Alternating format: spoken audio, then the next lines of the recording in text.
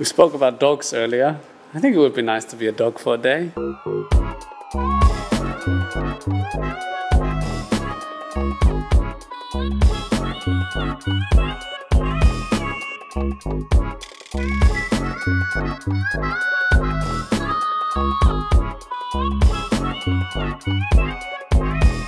Hello and welcome to another episode of Rear the Grid. As always, I am your host Matt, joined by a man whose checkbook must be in trouble because I don't think he got paid for this week's show. It's Jashan. Never eat a Woolies chook that's been left out on the counter for too long. That's words to live by. Oh, that makes you okay. I'm with you.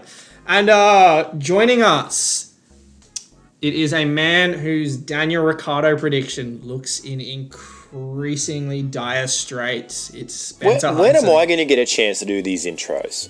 Honest to God, it's been way too long. I've been holding this in for as long as I can, and I'm pissed. I want a chance. Next podcast, I want to do the intro. All right? Yo, you know what? And You know fuck what? You know what? you. Next podcast. Fuck you, Hume. Next and podcast. fuck Daniel Okay. Ricciardo. And fuck that McLaren. Fuck Mate. them all. That's fine. It's fine, mate. You can do the intro. You can also do the whole host bit the entire way through. You can do all the segues. You can link all the things up. Go for it, mate. You can host when you win trivia. Okay, well, I like that more. You can host when you beat me in trivia, mate. Well, raise the stakes. Yeah, fuck you then. The Three Musketeers become the Spoiler two alert, fucking wankers. How about that? How about that? I quite enjoy our F2 podcast, so No, Spence, we need you according Yeah. Validate me. this Validate intro me. has descended into But no, sorry. Let me tell you. Grazie, Forza Ferrari. Yes. Oh yeah. All right. On this week's show, we are getting to a surprisingly lengthy and sort of not heated, but very full-on debate about the merits of this new sprint race qualifying format that's being proposed for this year. We give you a bit of a cheeky, if somewhat half-hearted, preview of this week's Portuguese Grand Prix. And then Spencer and I get into another blood feud over trivia. Fuck you. And tune in to see one man's soul crushed. Just absolutely crushed. All that and more on this week's episode of Rear the Grid.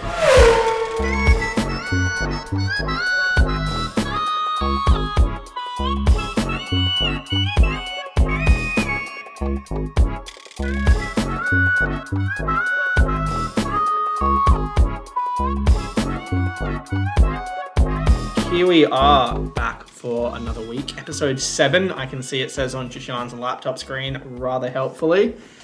In preview of, I guess, is it just called the Portuguese Grand Prix? Yeah. Surely it's just called the Portuguese Grand Prix. Over at Portimao. It's just a... Formula One Heineken Grande Premier de Portugal 2021. Very nice. Not quite as good as last round, but still pretty good. Heineken's a shit beer, though.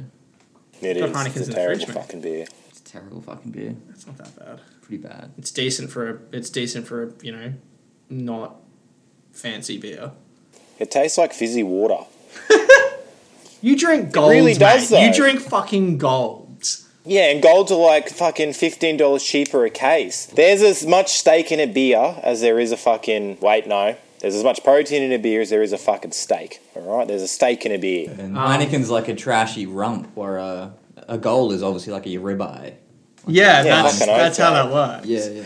Anyway, Brewed locally. enough beer talk, right? To get us off the bat before we get stuck in to a couple of juicy news stories and a preview of this weekend's race. Jashan, Yeah. I have a question for you. Okay. What was significant about this Monday just gone? About this Monday just gone. Yes, it was a very special day. Hmm. I'd say probably at worst your 5th favourite day of the year. My fifth favourite day of the year. Oh, I mean, goodness this me. is me assuming you do like Christmas. I really don't know if you're a Christmas Was person. it Lance Stroll's birthday? It wasn't Lance Stroll's birthday. Oh, then I'm completely at a loss. Oh, but I mean, you're on the right track. I'm on the right track? You're very much on the Was right it track. Lawrence Stroll's birthday? Was it Fiat's birthday? Yeah. Oh, yeah. Monday, 26th of April, to put a date on this podcast, was Daniil Kvyat's birthday. Oh, what a king. So we missed out of recording on that day, which would have been rather magical. But I just thought, we should put that out there. I thought you'd like that, as I said. Do you reckon I'm up out on point there for your favourite day of the year? As the leader and the sole member of the Kvyat crew, Danny Kvyat's prime fan base, probably third favourite day of the year. What did you get him? What did I get him? I sent him a wave. Oh yeah, through DMs. Yep. To respond. Through TM.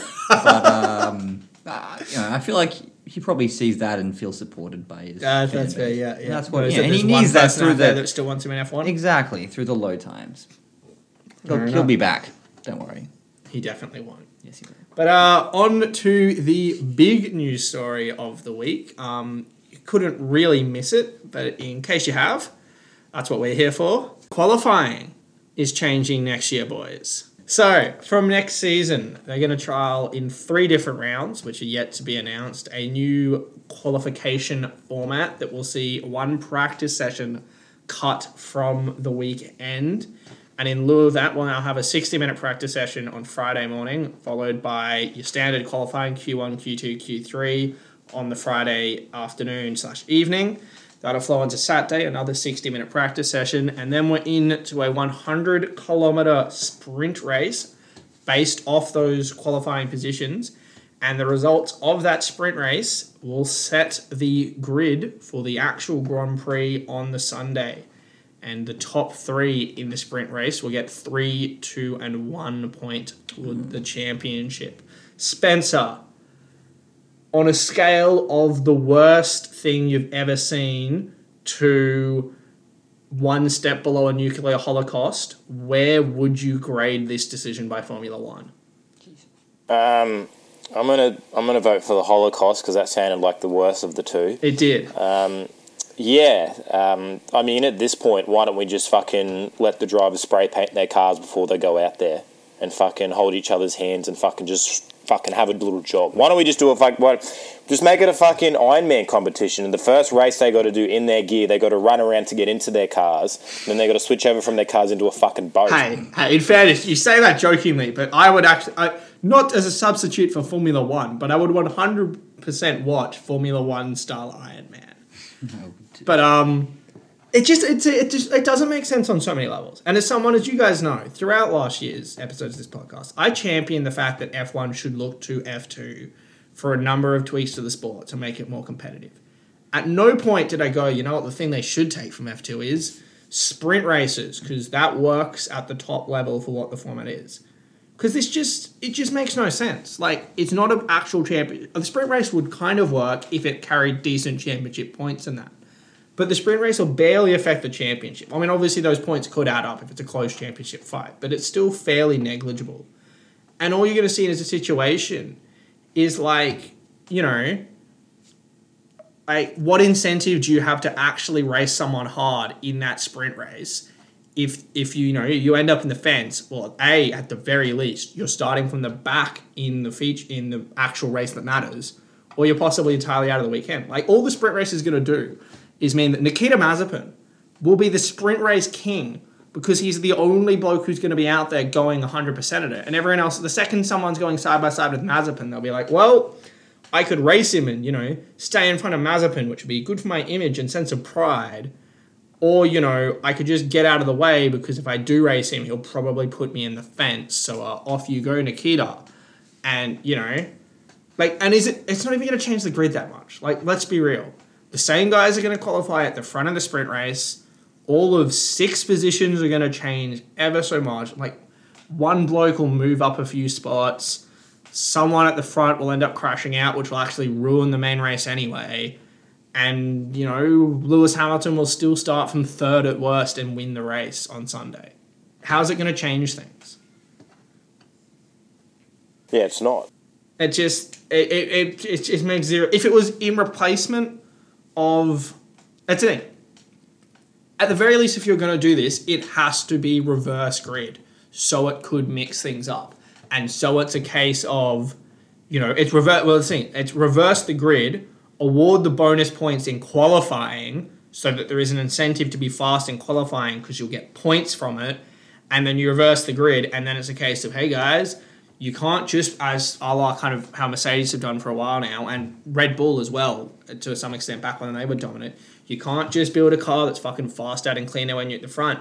You're going to have a car that can come through traffic, because if you qualify first, you start your qualifying race in last, and you've got to carve through the field. And if your car's shit at that, you're still going to start the feature race in 17th, and then you're going to have to still do a carving through the field, which your car can't do. But otherwise, it's just Hamilton. We're just going to have weekends where Hamilton qualifies on pole, wins the sprint race by 13 seconds because he's only got 100 kilometers to draw at the lap, and then rolls around on Sunday and wins by 34 seconds, and we're all just like, wow, that was exciting. Look at all that racing that still didn't happen. What's the point? And because it's got no championship implications, and it's not like qualifying is interesting because there is an unpredictability qualifying with one lap drama. But like, frankly, I've got very little more interest in watching a 100 kilometer meaningless sprint race than I do in watching fucking practice 3, which is what's normally on in that time slot, effectively, which is what it's replaced. So like, I'm sure more people will watch it because you're casual fans. It's gonna be like, oh, more actual race, but like. Hey, I'm a casual fan and I'm excited. I'm keen to see how Are it you? goes.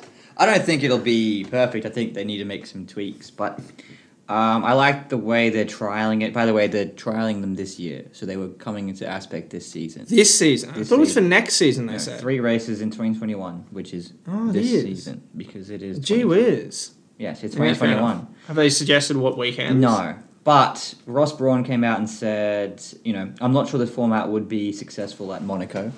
So they've figured that part out. They want to think about it these weekends as like Grand Slam events spread throughout the season, so it's something different. So I assume that'll be at, typically more racier tracks, I guess, which, makes sense. It does, but we still don't necessarily...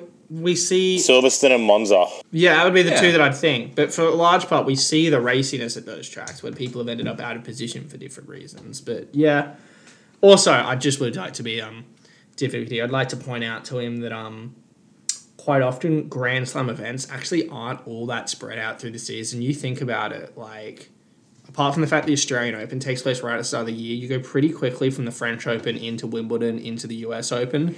And in golf, I think they take place in consecutive months for 4 months of the year. In tennis, there's 4 a year, so And they're there's 4 in trialing golf. 3 a year. And I don't think they will ever implement this as a full season thing. I think... No, well, to be honest, I imagine they'll run it this year. It will be pretty... Shit. And it'll disappear away. I think they're not going to give up on the idea. I think they will tweak it slightly, maybe more of like a reverse grid thing like they do in F2. I just don't think... it's just... This isn't what's broke. What annoys me the most is this isn't what's broke with Formula 1. And it is... And I get that casual fans is huge for the finances of these sports and things like that. But it's just... It's so infuriating watching sport after sport after sport pander to the casual fan, which means at the same time you're alienating the people who, are going to stick with... Now, we're not... I'm saying, and we'll stick with you for the most part for a while. I mean, after enough of them, you give up. But you stick with them through stupid rule changes like this and that. But, like, if some horrible... if some massive cheating scandal or a couple of the drivers are outed as being really, like, above Nikita Mazepin levels of awful blokes... It's, it's the more diehards like me and Spencer who are going to stick by the sport. It's the casual fan who's going to go, bit sus on Formula 1 now. Just going to watch something else. There was a poll up But, on the F1 you know- Instagram account, just thoughts on the sprint qualifying weekend. And 61% of people said it looks great. 39% of people said it looks rubbish. So definitely mixed results. But I think... I would yeah. also argue, I reckon there's, you probably got, there's a significant large number of casuals probably than there is hardcore fans. That's what they're going for. But, I think they'll trial this. I don't know if it'll work, but I think they should just tweak it slightly, like a reverse grid type thing. Like in that's the Formula thing. I just think that if you bring in reverse grids, it's so much funny buggers. Like, why are you putting that in Formula 1? Bit of Just- entertainment, mate. Bit of racing entertainment. Come up with a better way to make entertainment. Look, I'll watch this. I've not watched a single practice session in my Yeah. season of watching, but I'll watch this. But like that's the thing, like it's not organic, is it? It's not organic entertainment and good racing. It's We'll see. but it's I mean, it's something that people have been thinking about for a long time. But it's okay. But like if they tweak it to reverse grid, that's just not organic, is it? That's literally you've had to put the fast cars at the back to make the racing interesting. Well, Which you means- love how it works in Formula 2 and Formula But 3. Formula 2 is a different ballpark. It's a different thing, and it's a spec series and things like that. And in many ways, like Formula 2 is also, its main purpose is, in theory, talent identification. So stuff like that, it works because you put drivers in different scenarios. How can they drive through the field? You don't need to identify that once you get to Formula 1. You just want the best of the best, duke it out from the best spot and that. Instead of doing silly things like, possible reverse grids or qualifying sprint races, is just knuckle down and fucking figure out your rule book to allow for, cars that can race each other close and just generally more competitive series. Let's say they ran qualifying, and let's just focus on Q3. So your top 10 drivers, that gets reversed for the sprint race, but they still maintain their positions for your actual race. That's bringing in a sprint race. And that's a different kettle of fish to a qualifying race. I mean, that maybe, but like, I just don't think you need that extra race on the weekend for Formula 1. Well, I think if they're going to do it, that's what I'd like to see. I think that fair enough. That takes away seeing from Lewis the Hamilton mystique of having Formula to 1. decide whether or not to risk it and run through the grid for some extra points, or whether he just plays it safe and kind of relaxes, adds some nice strategical elements to it. But I agree with you. Like, this just literally, you get on pole, you sit at the front, you just win, and then you're at the front again for the final race. Does set up a whole Feels lot of like excitement. they're just throwing darts at a dartboard and waiting for something to stick. But I just think they're looking at it in the wrong way. Like, I think they're looking too much at how do we punish people for winning instead of how do we make it more of an incentive if you aren't always winning? Because and even if they, like, Mercedes have proven, I mean, in particular, like Hamilton, like, he can still get his way through the field. Like, he did it last round. He did it at Monza. Like, he's very capable and very able to do that. So I don't think it's really going to change anything. And nobody's asking to see Lewis Hamilton in 10th position. We want Lewis up the front, but we want other cars there with him. Like, one of the only redeeming qualities of this season so far is the fact that Red Bull have actually figured it out. And for so long, they've been the clear-cut number 2 team, but they may as well have been as far away from Mercedes as Haas have been to them. You know what I mean? Like, they need to figure out a way where they make it so that teams like McLaren, Ferrari, Aston Martin, I mean, really, like AlphaTauri, really all of them, like, you want all of the teams with, except for maybe like 2 or 3, with a genuine opportunity and a chance to win Grand Prix every week. That isn't from just complete fuckery happening throughout the race. Like, you actually want to see, like, a Ferrari on the front row of the grid. And you want it to be like, oh, like, they've got a really good power unit, or they've got a really good aero for this track, so Ferrari are really going to be the powerful car here. Like, all it's really been for the last 3 or 4 years is who's going to beat Hamilton. And I agree with Hume. I don't think that this change is going to really do any of that. It's just going to, I think, highlight how much further ahead Mercedes are when they do just start going through the field. And I don't think reverse grid, because that's the thing. Like, what makes it? And obviously, I want to see cars passing cars, but I want to see, like, that's the thing. I don't just want to see overtakes. I want to see that's the thing, because if Hamilton's coming from the back, he's not until he gets to the last few spots. Sure, it's not like we're going to have an amazing side by side for 7 corners battle between Lewis Hamilton and Nikita Mazepin. It's going to be, all right, Hamilton's closed up to Mazepin, zoom, and he's passed me. Well, again, I was DRS saying zones. But reverse. So Nikita Mazepin doesn't play. But even if you reverse the top 10, I mean, but take the cars as they are right now. I reckon if you reverse that top 10, if it's not a track like Imola, where it's notoriously hard to overtake, and yes, we saw it took Hamilton a few laps to get past both Charles, but it wasn't like he was going side by side. He was just stuck single file behind them, and then eventually he got a good enough run onto the start-finish straight to get them in the DRS. You also have to remember this is in lieu of the new regs coming in, which would, in theory, equalise a lot of these. But then the thing, if they're equalised, we don't need this. They're True. already, and then because that's But the thing. it throws up different scenarios rather But- than the top two cars like a Hamilton, Verstappen just racing each other for the win every But single. you don't need that because then that's the thing. It also ruins that from this point on. Once you bring something like this in, you can. And I'm not trying to be like but like you can then never compare Formula. Like it's already hard enough with the different. But if this change happens or something from this point on, you cannot compare Formula One to any of the previous Formula One seasons that happened.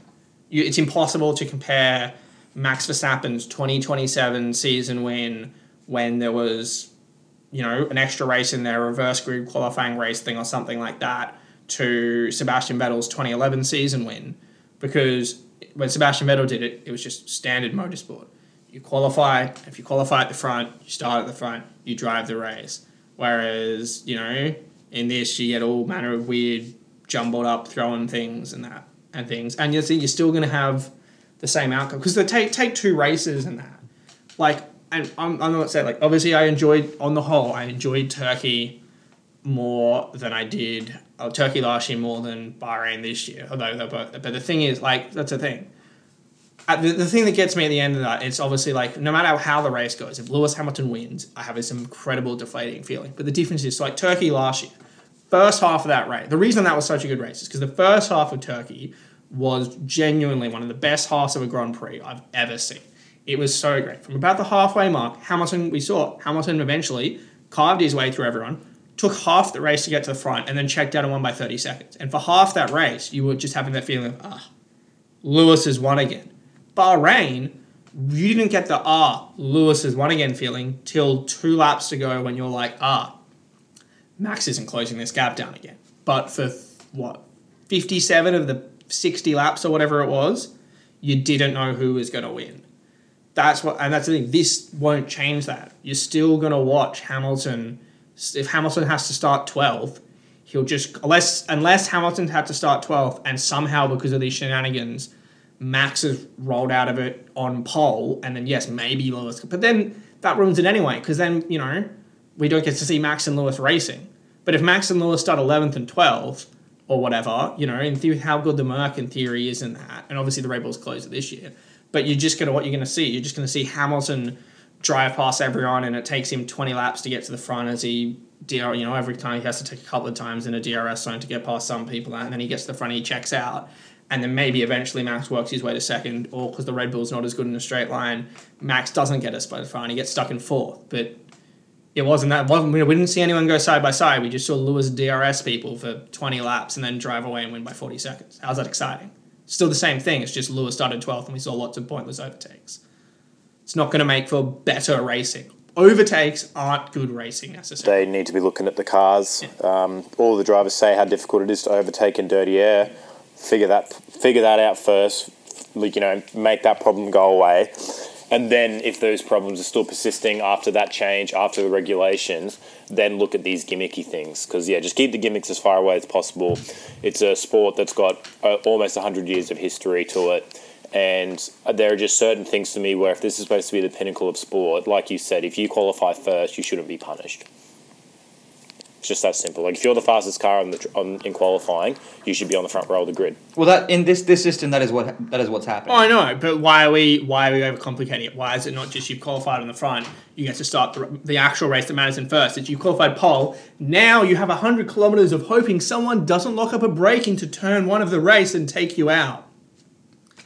Because that's like, what happens here. What happens if, let's say hypothetically, someone like Pierre or Yuki or someone who we've seen or George have flashes of brilliance or something and put in a worldy lap where they genuinely nail it for 13 corners, or 20 corners, however long the lap is, and they somehow sneak away pole. And we're all like, holy shit. And then in turn 3 or lap 1 of the qualifying race, Charles Leclerc fucks up and T-bones them. And now after this, one of the greatest qualifying laps we've ever seen, Pierre Gasly is still starting 20th. Wouldn't it be more fun? And obviously, Charles could fucking spear him in the actual Grand Prix, but at least then that's the actual Grand Prix. How much would it suck to see something like that happen, and then after it all shakes out, or just his fucking engine goes? What happens if he has a gearbox failure halfway through this qualifying race, and now he's down the back again? It's just overcomplicating something that wasn't, like, the weekend race struck. the actual qualifying race structure wasn't what was broken. Maybe having too much practice, sure, but we're taking a part of the structure of Formula One that wasn't broke and decided to fix it rather than fixing what is very clearly broken, which is the competitive of the cars being able to race side by side and close to each other. Like, you know, that's the thing. Because DRS in itself, DRS is a gimmick. ERS is a gimmick. Well, again, they're in theory fixing the cars from next year moving forward. I know, but so why are we not just waiting till then, as Spencer said, and then enough. we'll see. And then if that's still not worked, then maybe we try another gimmick. But like, whatever. I don't know.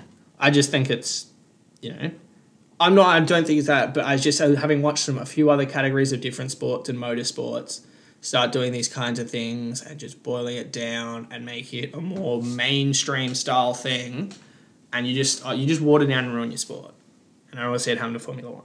But moving on, having spent probably quite a bit of time on that. Big story. It is. Jishan, I believe you've got a couple of other news stories from throughout the week to hit us with. Yeah, I've got a couple of Red Bull stories / theoreticals. So Red Bull have begun developing their new engine department, Red Bull Powertrains, and they have signed Ben Hodgkinson as their new technical director. Hodgkinson had previously spent 20 years at Mercedes, working his way up to head of mechanical engineering for their engine division, notably the engine division that has consistently pumped out the best product for, nearly a decade? How long is it? Just over half a decade. It has been nearly a decade. It was like, carry on. Yeah. So that's a big coup for Red Bull. They'll be using Honda technology until 2024. I do love big coups. From then on, they'll be totally producing their own engines from 2025 onwards. And you'll have to see that. And I think I've been reading some Will Buxton articles. God forbid. And Will Buxton made the point that at Imola in 2005, the San Marino Grand Prix, that is a race where Fernando Alonso fended off Michael Schumacher's Ferrari to win the race. And a lot of people and pundits see that as like a passing of the torch kind of race from Michael to Fernando. And you could argue that happened at the Emilia-Romagna Grand Prix from Hamilton to Verstappen, with Verstappen's dominant win there. Are Red Bull favourites to dominate this new era, given all the positive momentum they've got right now? No. No? No. It's a no-no? No. I don't necessarily. Mercedes are the inherent. I don't necessarily think Mercedes are 5-star favorites, because what we've already seen a change. Let's think next year will be a small one, and then when the engine regs change in 2025. So over the next sort of 3 seasons after this, where we see the full transition in regulations, we've seen before when whole Formula One has a wholesale technical change to it, it can completely mix things up. And because it wasn't like we saw glimmers of Mercedes. I mean, they did finally bag a couple of wins, but we weren't seeing glimmers of Mercedes up until the hybrid era, where we were like, yeah, Mercedes are the ones that are going to come out and nail the hybrid. And that Red Bull was still absolutely the most dominant car on the grid. Okay. Mercedes was probably, back then, I know they picked up a couple of wins in, I think, the last season, or maybe 2 before the hybrid era, Spencer. But they were probably still behind, Red Bull, Ferrari, and McLaren at best, 4th best team on the grid. Probably not that far ahead of Renault either, to be honest, or Lotus as it might have been back then. And then they just nailed, obviously that's it, they'd been away in their, little German cave tech set of things, nailing that engine. The hybrid era came in. Mercedes operate out of a German cave. Mate, Batman operates out of a cave, but it's not a lame cave, is it? Fair enough. Yeah, so that's the thing. I think I'm going to figure Spencer will agree, but you've got to give Mercedes the favourites to dominate this. Mercedes have been losing prominent staff members fucking. They have been established, well-renowned people. We've seen people, and all that contract bullshit in the off season of Lewis Hamilton. You've got bloody Spencer's theory that they're becoming Aston Martin soon. With all that going on, they can't be, But the thing, that affects things at the front, and that can affect outcome, possibly, performance at the track itself. But I don't think that has that big of an implication on what's going on back at the factory, back at the facilities, developing the cars for the new era and stuff. And even with that, that's the thing. They've taken a guy who was literally in charge of developing that engine, and they've signed him to. But it's not like this. I don't think this is the first time we've seen a major player in Mercedes get poached by another team. Fair. And it's not stopped them before. I just think that's the thing. It's not like I'm certainly not sitting here like, oh, well, it's going to be nowhere close. But I think Mercedes are the favourites to be the dominant force of the next era of Formula One until proven otherwise. Fair enough. They've earned the right to go into it as the de facto benefit of the doubt favourite. And would you agree with that, Spencer? Like I don't agree with the Mercedes I don't think it'll be Red Bull because I think it'll be too many of the top teams will be vying for that spot. I think Mercedes will get rung down a couple of pegs because the F1 don't want another repeat of what's been happening since the RB6 or the RB5, where it was 4 years of Red Bull, and then we had 1 year of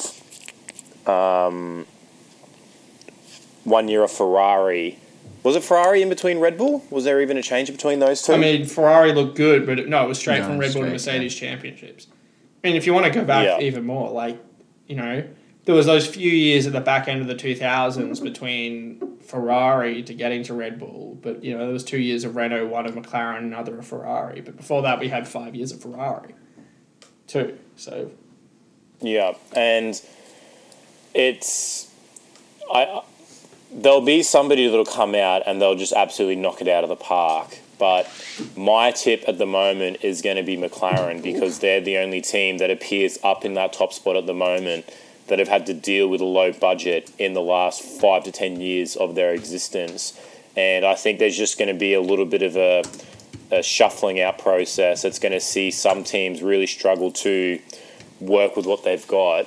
And for Red Bull as well, getting anybody from Mercedes, particularly one that was so prominent in the designing of the engine, is a massive coup. But Red Bull have never had to deal with their engines before, so that's now a whole nother different side of F1, or constructing, that they're now going to have to be at the front of. That normally was just handled by Renault or by Honda, but now it's being done by them. So I wouldn't immediately put them up to the front because we don't know what Red Bull are going to be like when they've actually got to deal with everything with the car. And it could work well for them because now they know exactly what's going into their car and how to make it work. But then there's also going to be some teething problems, I think, of actually how do we spend that time? How do we spend the resources? How are these new token systems going to work for or against us? So that being said, I think it really just depends on where Lewis and Max are heading into the new regulations going forward, because I think those two are the creme de la creme F1 drivers at the moment. And I think whoever they sign for is going to have given them a pitch that they know is going to mean that they can win more championships, or they're just going to take a car to one anyway. I like that idea of McLaren are used to working on a budget and all these teams. Like, we saw Toto Wolff when he was talking about the Bottas-Russell crash. The main reason he was annoyed was because they had to write off a car and, the cost that is associated with. Like, he's already stressing out about the cost caps. And, the cost cap is only getting more and more restrictive as these years go on. So I will say, I've just done a bit of digging into the history of Formula One. And it is interesting. Obviously, the difference is Mercedes have been coming out on top, and it's the way they've come out on top. But if you go back to, well, for these purposes, if you go back to 1998, since 1998, only, chest tone maths, 1, 2, 3, 4, 5... Sorry, 3. So only 5 teams. Yeah, 5 teams since 1998 have won the Drivers' World Championship, being McLaren, Ferrari, because we have 2 years of McLaren, 5 years of Ferrari, 2 years of Renault, Ferrari, McLaren, Brawn coming in there as number 4. So sorry, it's 6 teams, and then Red Bull won 4, and then Mercedes. And if you extend that even back further, before that, there was a lot of Williams and there was a lot of McLaren. Actually, if you go back to in terms of constructors, if you go back to 1986, we'll go, if you go back all the way, basically, let's go back to the first time I can see a McLaren winning the title. So if you go back to 1974, since 1974, only 1, 2, 3, 4. It's only 8. I think there's only been about 8 different constructors champions and stuff, and a lot of them have been weird, flukish one-offs. Like Brawn 1-1, Benetton 1-1, Lotus 1-1. Otherwise, it's been McLaren, Ferrari, Williams, back to Ferrari, back to McLaren, back to a real dominant period for Williams and McLaren, Ferrari, those 2 years of Renault, back to Ferrari, Red Bull, Mercedes. So, that's it. This is kind of how Formula One works. The difference is, as someone who I can speak of the era of Red Bull and the era of Mercedes, and this is what I've always harped back on about. I won't talk about anything before that because I wasn't watching. When Red Bull won their championships, there was at least a feeling, whilst we could tell that, for the most part, Red Bull had the best car, there was at least a feeling that more so than without flukish circumstances, just given the right circumstances, and you saw those, and there was a bigger margin of what was the right circumstances. So at least half the races in the season, probably more, someone could beat them. As I've said, Sebastian Vettel won 2. Well, that's the thing. So while they might have easily been the most dominant constructor in terms of that, I think Sebastian Vettel won 2 championships on, I think, at the very least, the last race of the season, or at least the last couple of races, and neither of them was from his teammate. Because obviously Hamilton won and Rosberg each won in the last race of the season, I believe, but it was to beat the other person. That's the thing. We had years in that Red Bull era. That's what's been this Mercedes era. It's just been Mercedes and no one's been close.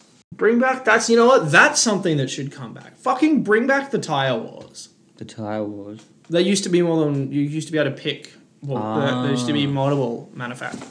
I don't necessarily think that's ever going to be someone, because brands like market exclusivity and take that. But we should have it. That's where, it doesn't have to be in the pod, but that's where for you, I don't know whether you've ever heard or maybe you've seen that. I think it's 2005 Indianapolis, the US Grand Prix, and only 6 cars raced.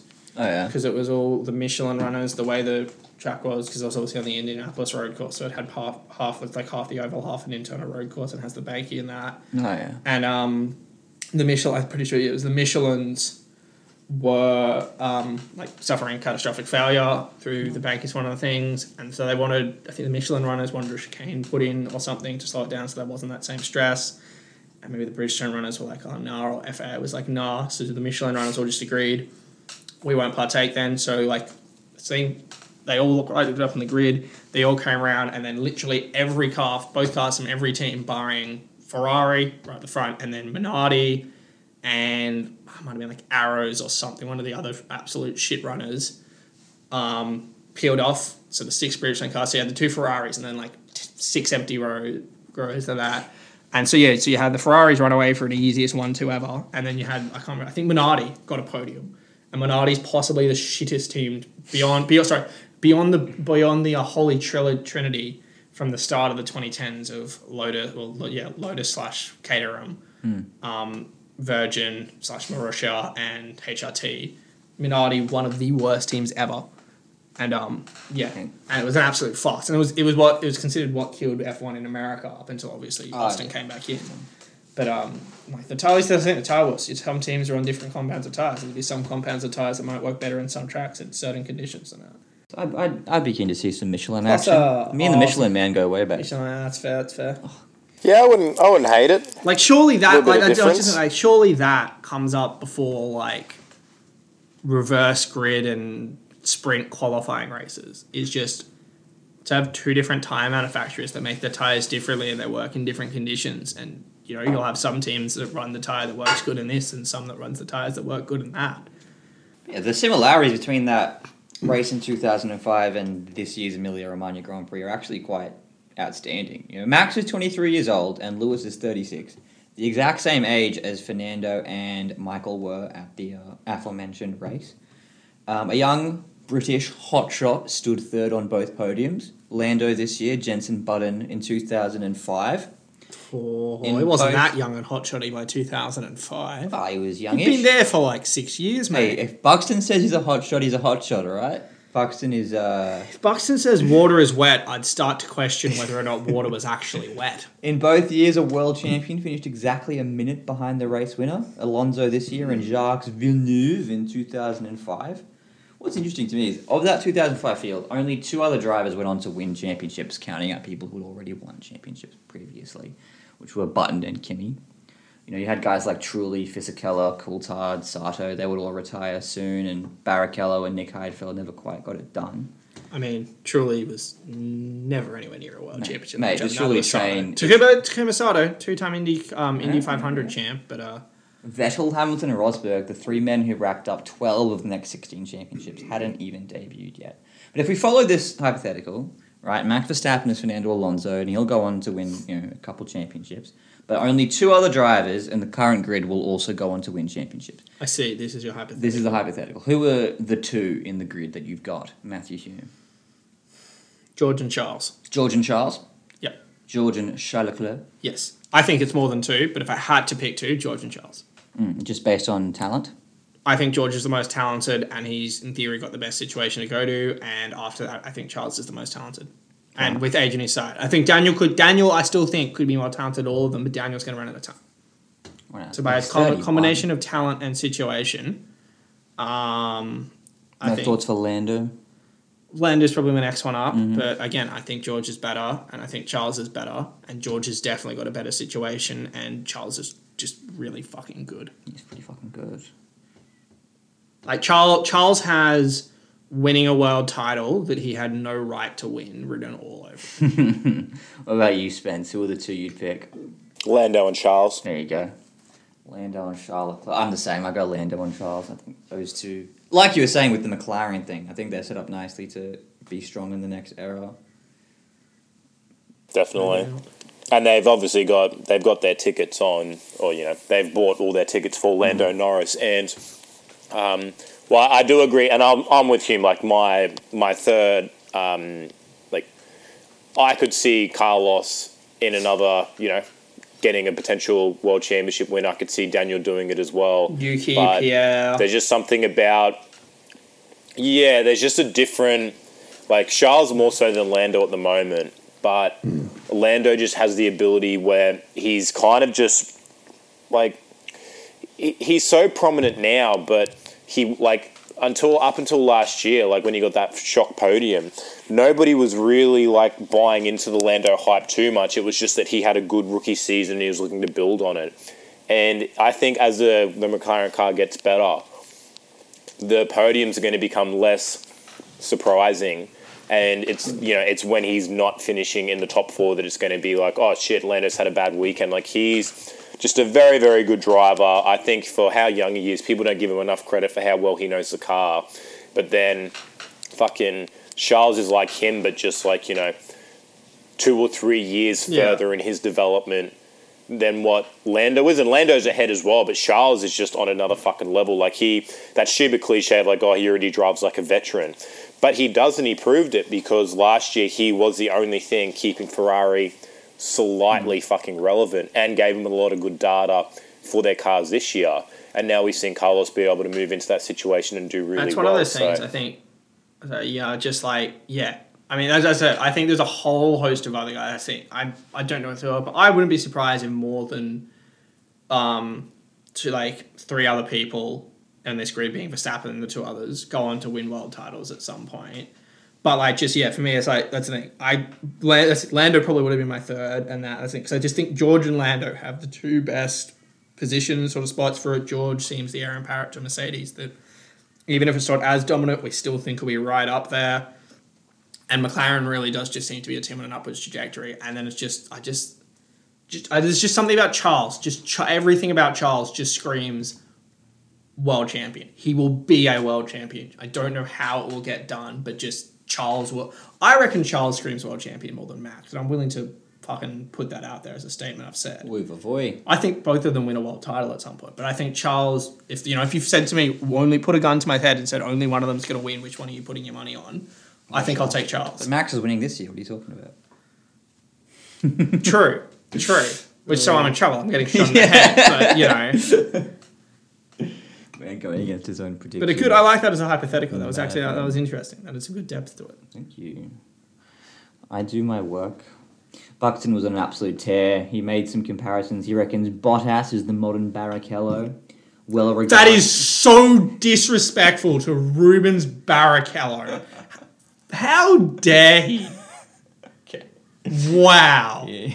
I like Bottas, but wow. He also considers Sergio Perez the modern Mark Webber. Although you would have hated Barrichello, you would have spent every single week being like, Rubens Barrichello, massive cock. Okay. And he asked a question: is Ricardo Wait, who's the modern Mark Webber? Perez solid, dependable, but when given the shot against the young superstar, ultimately destined to fall under the young driver's shadow?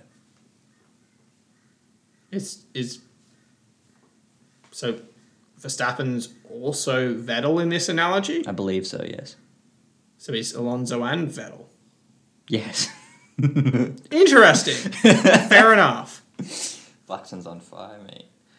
But yeah, that's the end of my hypothetical experiment. Oh, so are we just going to draw the entire grid to their 2005 comparisons? We could. We could do that. Who's the trolley train? Who's the modern trolley train? Lance Stroll? Lance Stroll. That's so hard. Probably Vettel. Yeah, right Probably now, modern Vettel. Vettel. Vettel or like Ocon. Anyway, let's move it on. So, have you got any more news stories before we get into a race preview? Kevin Magnussen and Jan Magnussen. Jan Magnussen. Yeah, Jan will be forming a father-son lineup to race Le Mans 2021 in an LMP class Oreca for high-class racing, fulfilling Very a nice. long-term dream for the 2 Danes. So it's good to see K-Mag getting out there and having some fun. Absolutely. Spencer, have you any... Yes, I'm really glad that a guy that had financial backing from the age of 6 to drive cars is now finding his feet again. My fucking violin is fucking harping for him right now. Good God. Hey, he's got a sick beard. I was going to say, Spencer, have you any news stories that hit your radar that we haven't mentioned?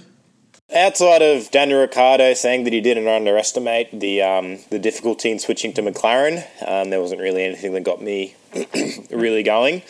Although that did scare me because he's if my tip's going to be right, he's really going to have to He's pull his going to fucking have finger out of his ass pretty soon. greatest second half what. of the season we've ever seen. Oh, you said in about 4 or 5 races' time he's going to figure it out. Yeah. Well, in which case, Soon, just before soon. we get to season preview, another quick edition of Romain Grosjean Watch. So round 2, race 2, whatever, of the IndyCar season this week in St. Petersburg, Florida, which is a street circuit. It's a good little traditional home of IndyCar. Bit of a quieter weekend for Grosjean. All the rookies had a real rough one. Both he and the other main rookie, McLaughlin, failed to make it through that first step of qualifying and started a fair way back. They both were able to move forward. Grosjean started 18th, finished 13th. So yeah, fairly quiet race for him. There wasn't too much to say, but banked a few more solid points. And I believe, if I can figure out where on earth I go to have a look at the driver's standings, Grosjean sits 14th on 37 points. Man's got work to do. Which has him, but he's 2 points ahead of fellow rookie Scott McLaughlin.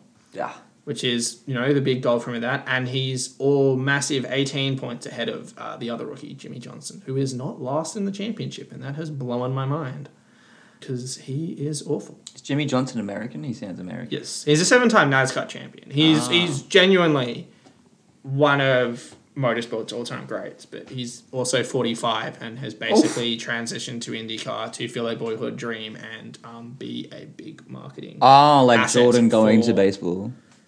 I guess so, yeah. Okay. That's not And bad. it's, he always wanted to do IndyCar, and that's the thing. He's a big enough name, particularly in America, that it's just good. It's, it's good brand value for Ganassi Racing, who he's joined.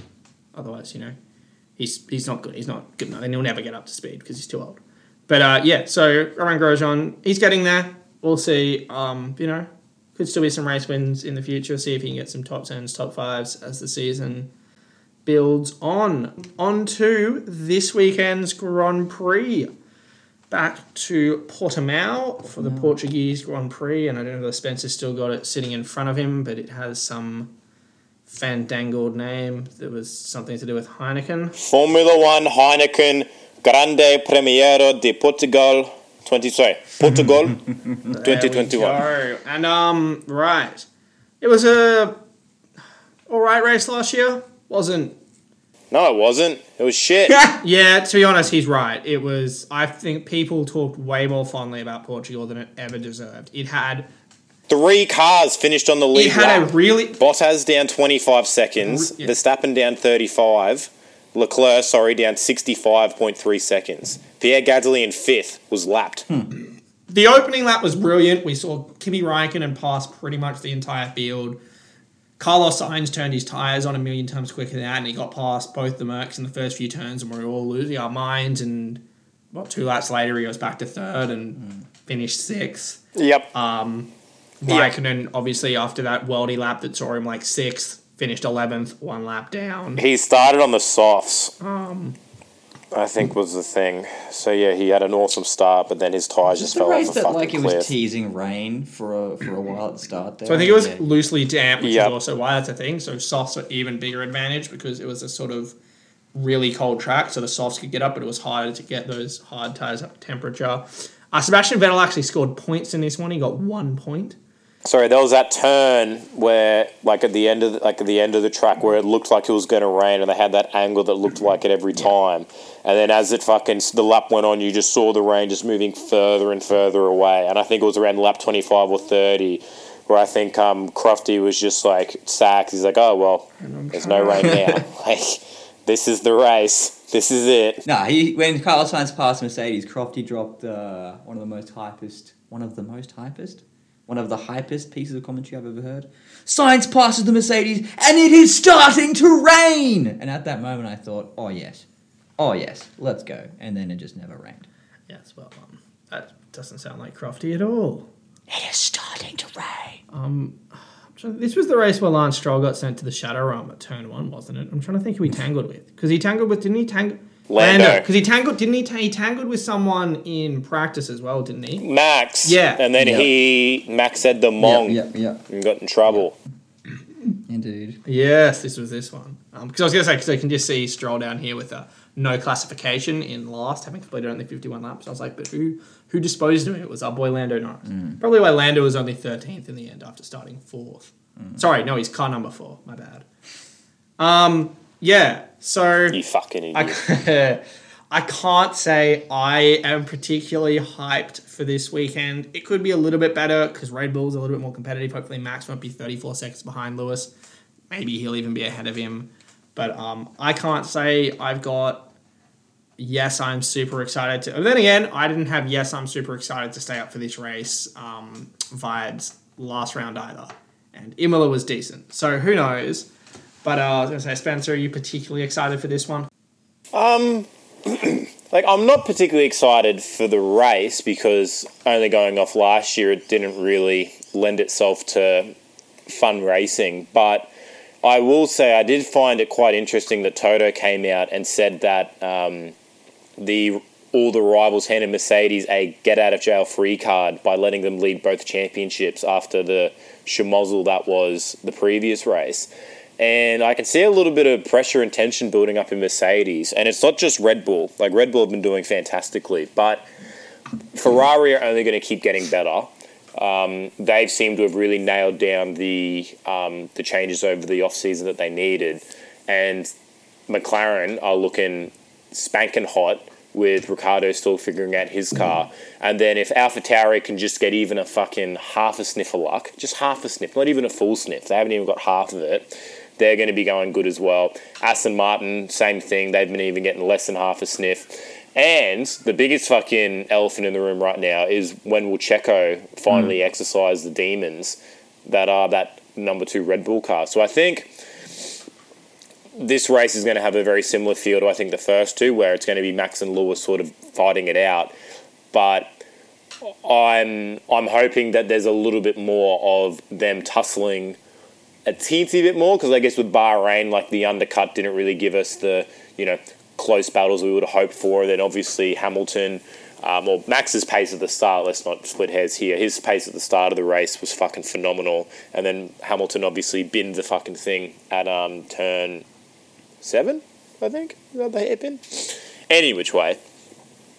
I just want to see the two Mercedes and the two Red Bulls just going at it.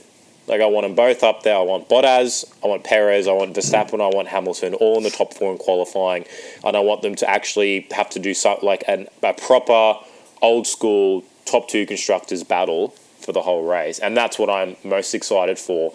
And then I want to see what's going on with McLaren and Ferrari. Because at the start of the season, I was much higher on McLaren than I was Ferrari. In fact, I had Ferrari finishing much, much lower than McLaren could even sniff. So that's going to be interesting as well. So we've got the top 2 teams, the top 2 of the rest, and then we've got a few teams that are just sort of middling about trying to figure things out.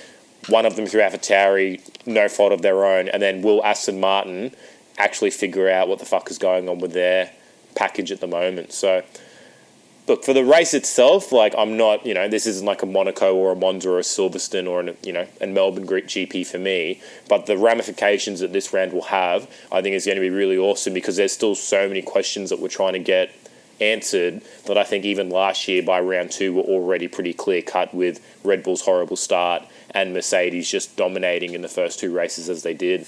Yeah, shout. It's worth noting that Portimao was the race last year that saw Lewis grab the record for the most race wins of all time, surpassing Michael's record of 91. I think... he can get to 100 poles this weekend, can't he? I believe so, yeah. Fire, that's ridiculous. Yeah, I think, all the talk is Verstappen versus Hamilton. I have no reason to contest that. Hamilton was fucking dominant in Portugal last year. I think he'll get the win as well this year. Although... a little bit tighter. Am I just doing the 1, 2, 3? Yeah, I'm just looking for you to give you 1, 2, 3 right, straight up. So I've got Verstappen coming in second. And Charles, he finished 4th last year. I've got him going 1 better. I've got the Ferrari coming in 3rd. Charles Leclerc. That's me. Any other little snippets of things you might think happen? Not really. All right, Spencer? I've got Red Bull winning this one. I think through Max Verstappen. I believe it'll be Lewis Hamilton in 2nd position, not to be all boring and gross. And in 3rd, I've got Charles, because I think it's... Good man. It's just been trending this way for the first 2 races. I think that's going to be the most likely. But I'm more interested to see what happens in the 4 to 7 category, and where Carlos, Danny Rick, and Lando shape up against the Red Bull and the Mercedes. And if we can actually get them all, in a good position. Because it seemed like Bottas, even before the crash, was just off last round. Oh, he was racing a Williams, for fuck's sake. Yeah, which doesn't get... And I think they did that deliberately. Like, I think they'd rather have the fucking Williams crash him out than have to deal with the PR of, like, George Russell overtaking Bottas. All right, well, to be honest, I'm just going to keep things the same. I'll take Hamilton, Verstappen, and Charles. I will say... I'm going to back in AlphaTauri to get it right this weekend and a double points finish, and they will begin to put in place the margin I'm anticipating them to finish with over Aston Martin and Alpine. Yeah. Interesting. I think they'll start to get that legwork in. Yeah. We've seen. I think they're firmly the 5th fastest car in the grid, possibly even faster than the Ferrari in terms of raw pace, and it's just not work. They've just had shocking luck so far, particularly Gasly. That fight for P3 in theory, Bottas, Perez, the 2 Ferraris, the 2 McLarens, and maybe the 2 AlphaTauris. Indeed, could be interesting. The thing I'm most excited for is to see Callum Ilott out there driving in an Alfa Romeo. Oh, that's true. That is happening this week. We can't have that. He's been signed as their official reserve driver now. So hopefully it means a couple more sessions throughout the season, and hopefully impresses. And they go, you know what? He is better than Gio. Yes, and Kimi. But yeah. I don't want to lose Kimi. I'd rather lose Gio. I mean, I'm happy to lose both of them, but if I had to lose one, I love him. I love his hair, but it's Gio. I hate his hair. It's disgusting. We're aware. So me and you have the exact same podium. Yes. Well, it's just not the round for an exciting podium, is it? No, not really. In which case, I think that brings us to our last stop on this week's ride, and it is the return of Spencer and I going head-to-head in some Formula One trivia as curated for us by JBV Beats himself. JBV Beats, check out my SoundCloud.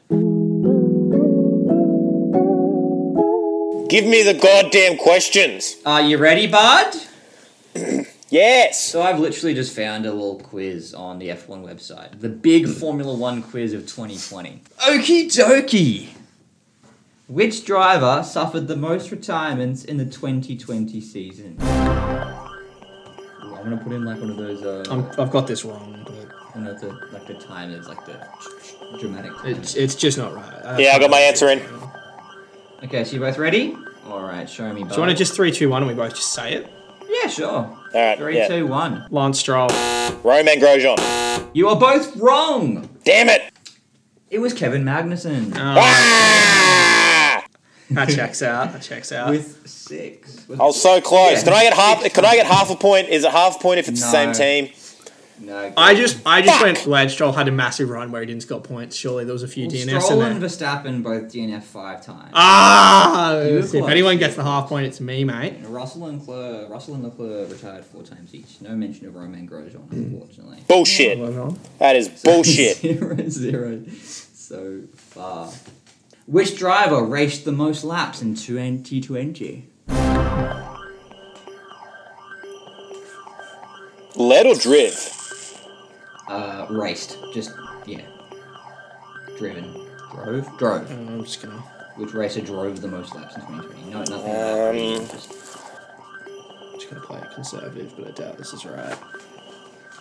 I'm not optimistic about this quiz, if I'm perfectly honest. It's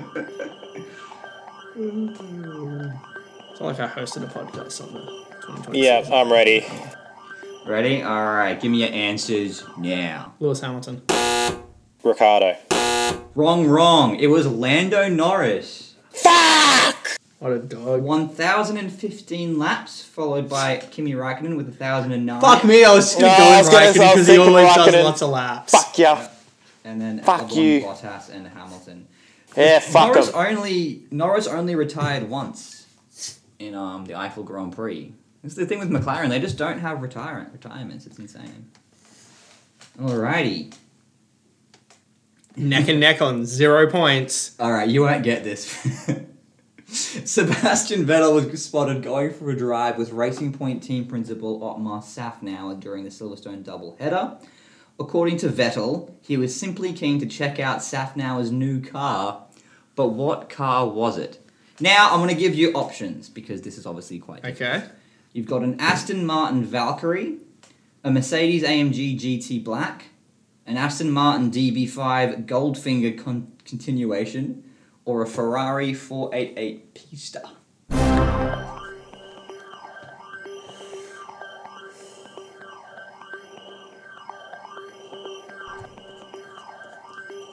Again, not huge. I reckon this is where we get some separation. You gotta keep it separated. Alright, I'm ready. Okay, Somewhere. what have you got? DB5. I DB5? went the Mercedes. You are both wrong. It was the Ferrari 488 Oh, you Pista. fucking bitch. You goddamn You're bitch. not, I was you're going to not say affiliated Ferrari. I with sucked Ferrari, you myself out. whole. I sucked myself out. For fuck's sake. This is bullshit. This is a fucking bullshit quiz. There's got to be an investigation. Which of these drivers did not set a fastest lap in 2020? Max, George, Ricardo, Lando, Carlos, or Esteban Ocon? Like with the race or in any session? I believe race. Which of these drivers did not set a fastest lap in 2020? What were the options again, sorry? Verstappen, George, Ricardo, Norris, Sainz, and Esteban Ocon.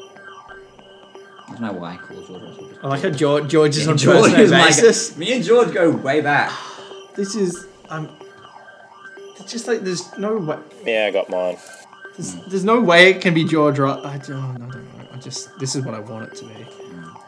What have you go? I said Ocon because Ocon? it should be Ocon. Ocon. You are both correct. Yes! Esteban Ocon. Yeah. He's just so shit.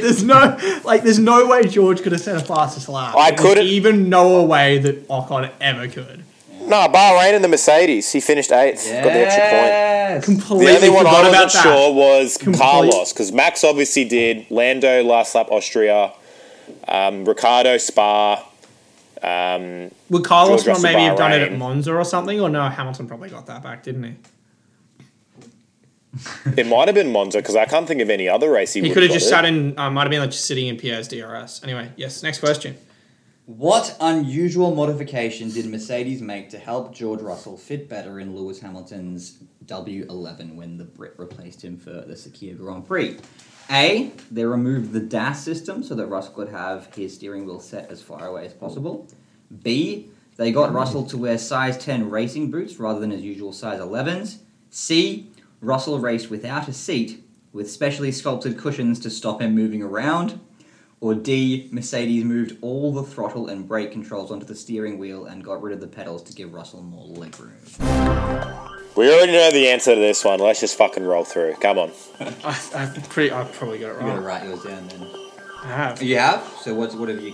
I said it was seat. It was the seat thing. the seat thing? Booties. It was the booties. It's the booties. Booties. It's the size 10 Booties, booties. yeah. Yeah. Specially sculpted cushions do sound nice. I have zero recollection of that. So. Yeah. So most of this, Spencer does 5 minutes of research for this podcast, whereas I do none. You do none. No, I remember them saying about that because he had a bunch of jokes about how George has a bigger dick than Lewis. Yes. That's just a motorcycle. Fucking no interest in that question at all. Okay, a 20 question quiz and now an 18 question quiz. What bizarre issue contributed to Kevin Magnussen's retirement from the Emilia-Romagna Grand Prix? If I'm not remembering this correctly, I'm going to be really upset. And I'm probably... Wait, there's no options for this one? Nah. I'll make the rules, bitch. It's This is pure memory on this one, Chief. the only thing I can think, but I don't know for sure. It was very funny watching him just sit on his car if they wheeled him away. Do you want options? Are you desperate for options here, Spence? I fucking fuck him. I've written it down without options. You can remember Booty's fucking step it up. Yeah, right, I'll just guess something. Fuck it. Okay. Good man. I mean, I'm probably wrong, but like,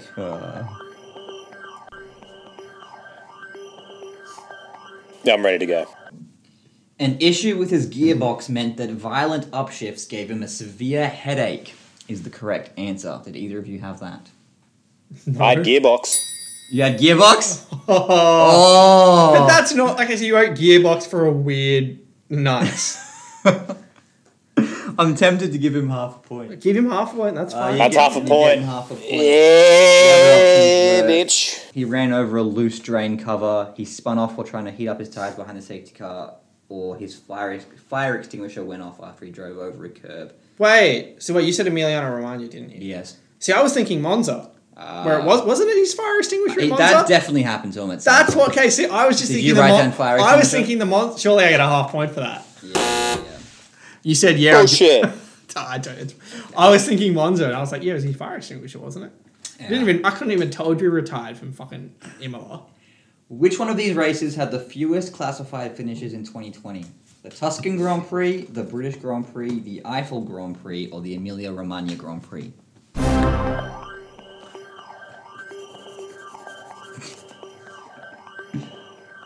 So that's Wait, what were the first two options? Tuscan, so Magellan. Oh, this has got to be a knockout. And British, which I believe was the first of the two. Was this anniversary the first one or the second I one? can't remember. Bollocks. I think it was the first one. I'm not so sure.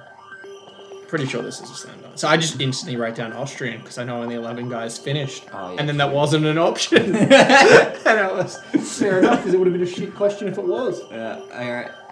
Are you boys both ready? Yeah, What do you got? Surely it was the Tuscan. Okay. Tuscan. Yeah, let's Everybody see. crashed. The Tuscan Grand Prix. Everybody crashed. Yeah. So 12 finishes, 13 at Austria, 15 at Nürburgring, and 15 at Imola. But yeah, 12 finishes were the least for the season. How many different nationalities were represented on the 20-car grid for the season opening Austrian Grand Prix? Is there options, or do we just have to think it through? You can give us time. There are options. No. I'm happy to think it through. You can give us time to think it through. I won't give you time. You can take as long as you like. I think I'm good. I'm I still think I'm going, good. So fuck you. What are your thoughts on Luke Thompson, Spencer? He's pretty good. Hey, don't you fucking distract me now, you bitch. All right then, bud. All right, I've got one. Yeah, no, I'm good. I got it. I'm pretty sure I got it too. So, Should we do this as a 3, 2, 1 again? yeah, 3, 2, 1. later. 14. 13.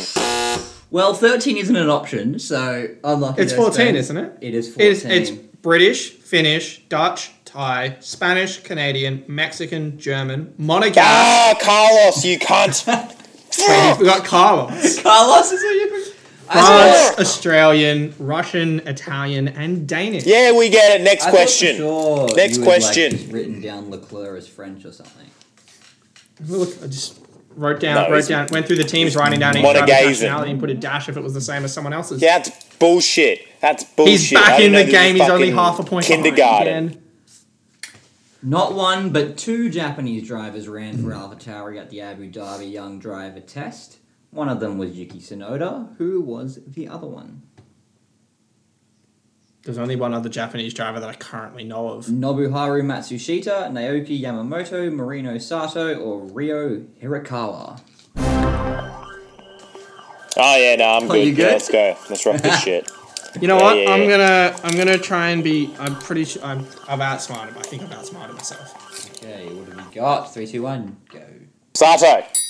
I said Sato too. You are both correct. It was Marino Sato. I was gonna say because I was like Matsushita was out of F2, but Sato was still in F2. Didn't outsmart myself. Did you just write that because he's got the same name as Takuma Sato, Spencer? Or Yes. fair enough. I like that. Skip that question. That's a 17.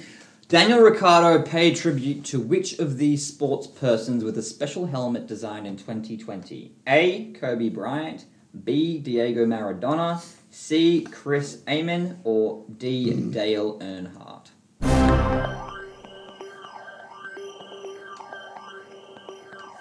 It's only 2 options. Well, there's only one right answer in my heart, so if it's It's not funny that, because the one right Honey answer Badger in my can heart is fuck actually off. different to the one in Spencer's. We have different hearts. It's a 50-50 question. I'm going to play it space safe and I think take the answer that I'm pretty sure Spencer's also going to say. Alright, 3, 2, 1. Kobe. Kobe. Bryant, yes indeed. Yeah. With the purple helmet. Yeah. Testing. Yeah, okay, that's what he did. I was going to say, I'm pretty sure I would have remembered if in season he'd run a Dale Earnhardt helmet. Well, this is an Doesn't interesting need to. He pays tribute to him every week with the car number 3. Fuck. Despite 2020 running to just 17 races, Lewis Hamilton still managed to win 11 of them. In which season did Hamilton last fail to reach double digits for victories? You got 2019, 2017, 2013, or 2011? So 19, 17, 13, or 11. Yes. The last time Hamilton failed to reach double-digit victories. Well, it's either really fucking obvious or it's a trick question. I'm just going to take really fucking obvious. Wait.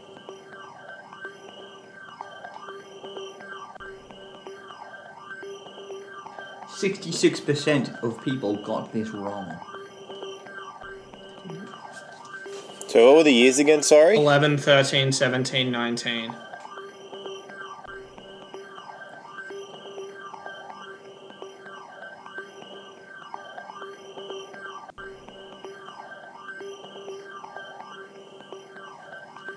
Was 17 the year that Vettel nearly got him? No, wasn't it that was, wasn't because it? I was thinking that was 16, but you might be right. Yeah, no, I'm locking mine Yeah, I in, think- Eddie. 3, 2, 1. 17. 17. You are both correct. It was 2017. Initially I was and then when she said that, I was like, yeah, Yeah, it was the he would have had what? He would have had like 8 or 9 or something, because it was the year right? that Vettel won all the ones in the 9. first half of the season. Yeah. So I was going to say, otherwise it's too obvious, because obviously it's 13, because that was the last year of Red Bull dominance. Yeah. What score are you both on, fellas? I'm on 6. And Spence? Should be on 6.5. 6.5. Ooh. She's a bit tight. This is an easy one. Which driver said this during a race in 2020? Did you hydrate during the race? You must have some sweaty hands as well, so don't forget to sanitize. Do you both have the answer? No. No?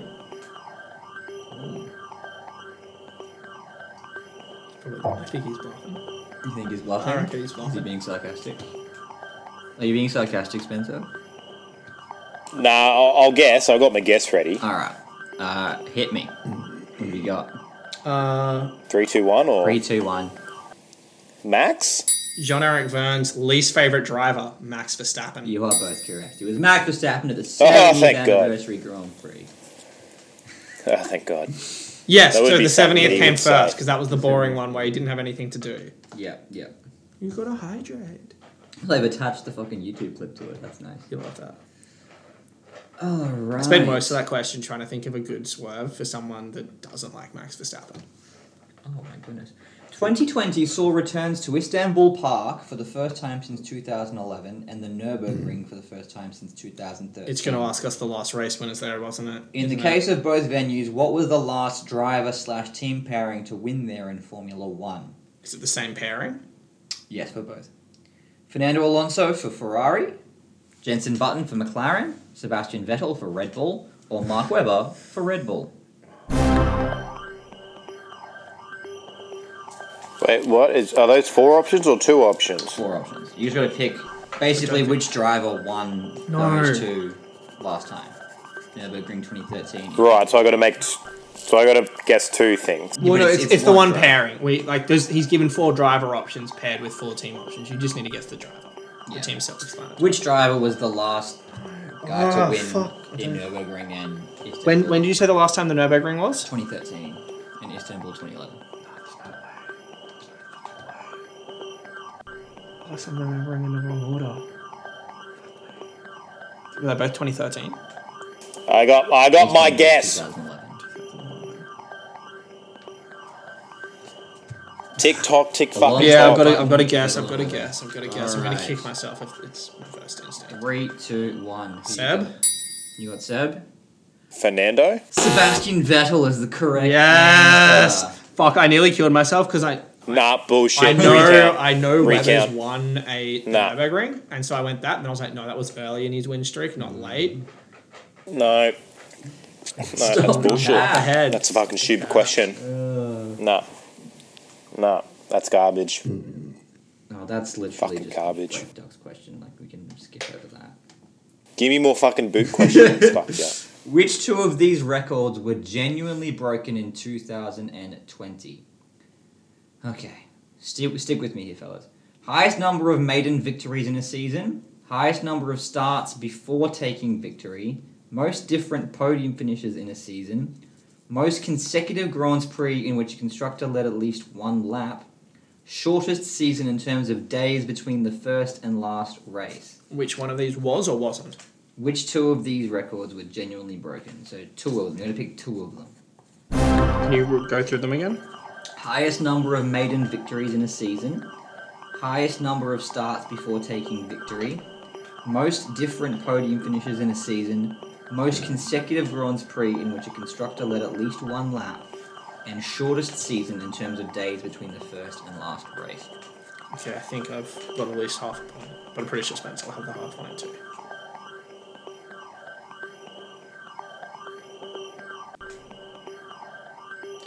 Yeah, I'm ready. Right. I'm going to give 1 point for each one you get correct. That's a weird way of doing it, but okay, fair enough. 3, 2, 1. Hit me. Consecutive constructors laps led in the shortest season. All right, well, we've definitely at least got 1 point, I think. Podiums and starts. It is starts and consecutive Grand Prix in which a constructor led at least We 1 each get lap. 1 point. Yes, indeed. I was going to say, because I almost didn't, and then I was like, wait, Sergio Perez was one of the first time victors, and Yes. he's been in Formula One for fucking forever. Yes. And he's been in Formula One in fuck, the I era forgot where that. Formula One's had a fuck ton of races. So he's had 20 it took him over a decade at 20 races a season. It was just that unmemorable a moment to me Fuck that off, I mate, forgot honestly. about it. I'm sorry. Oh my god.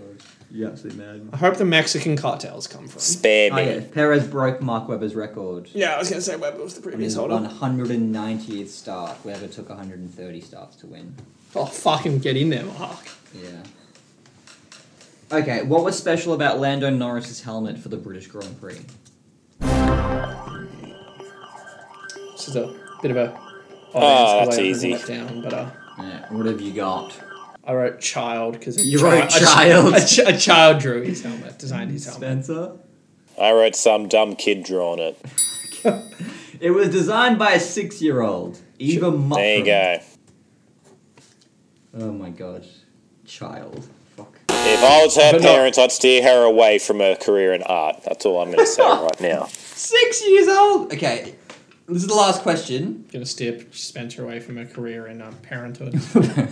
What are the please. point tallies here, fellas? Last question. Of the I've quiz. got 2, 4, 6, 8, 10. 10. I believe Spencer has 9.5. Yes, I do. Alrighty. It all comes down to this. Which of these was the first Grand Prix of 2020 to have fans in the stands? The British Grand Prix, the Eiffel Grand Prix, the Tuscan Grand Prix, or the Sakia Grand Prix?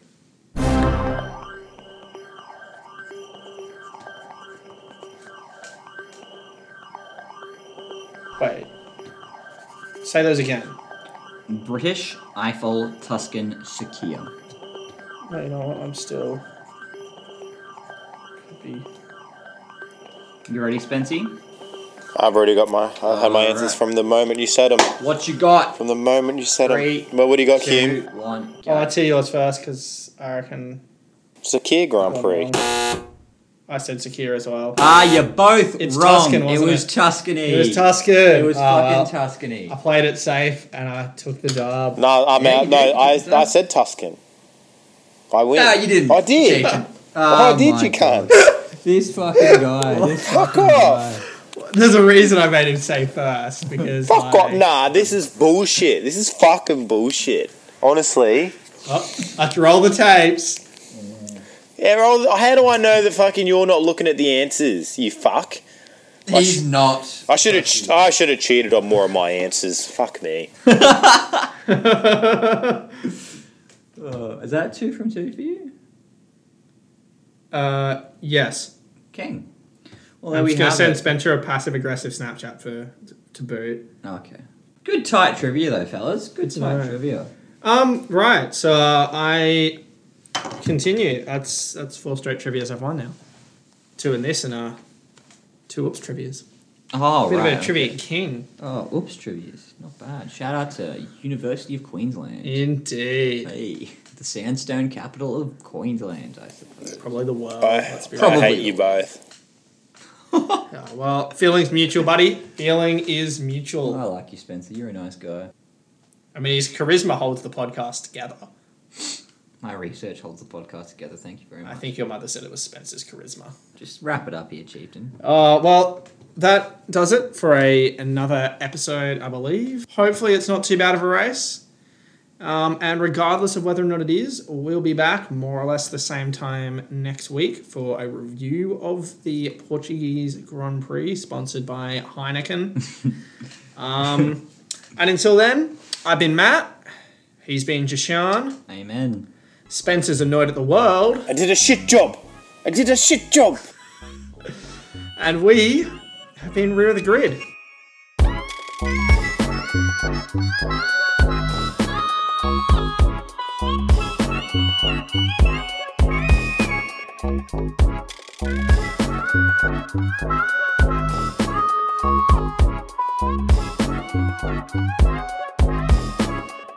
I'm just trying to think of the name.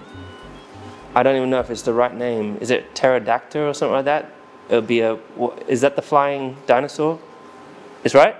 Oh yeah, that's the one I'd want to be. Then I can see, I want to go back to the dinosaur era. Or a T-Rex. My arms would be too small.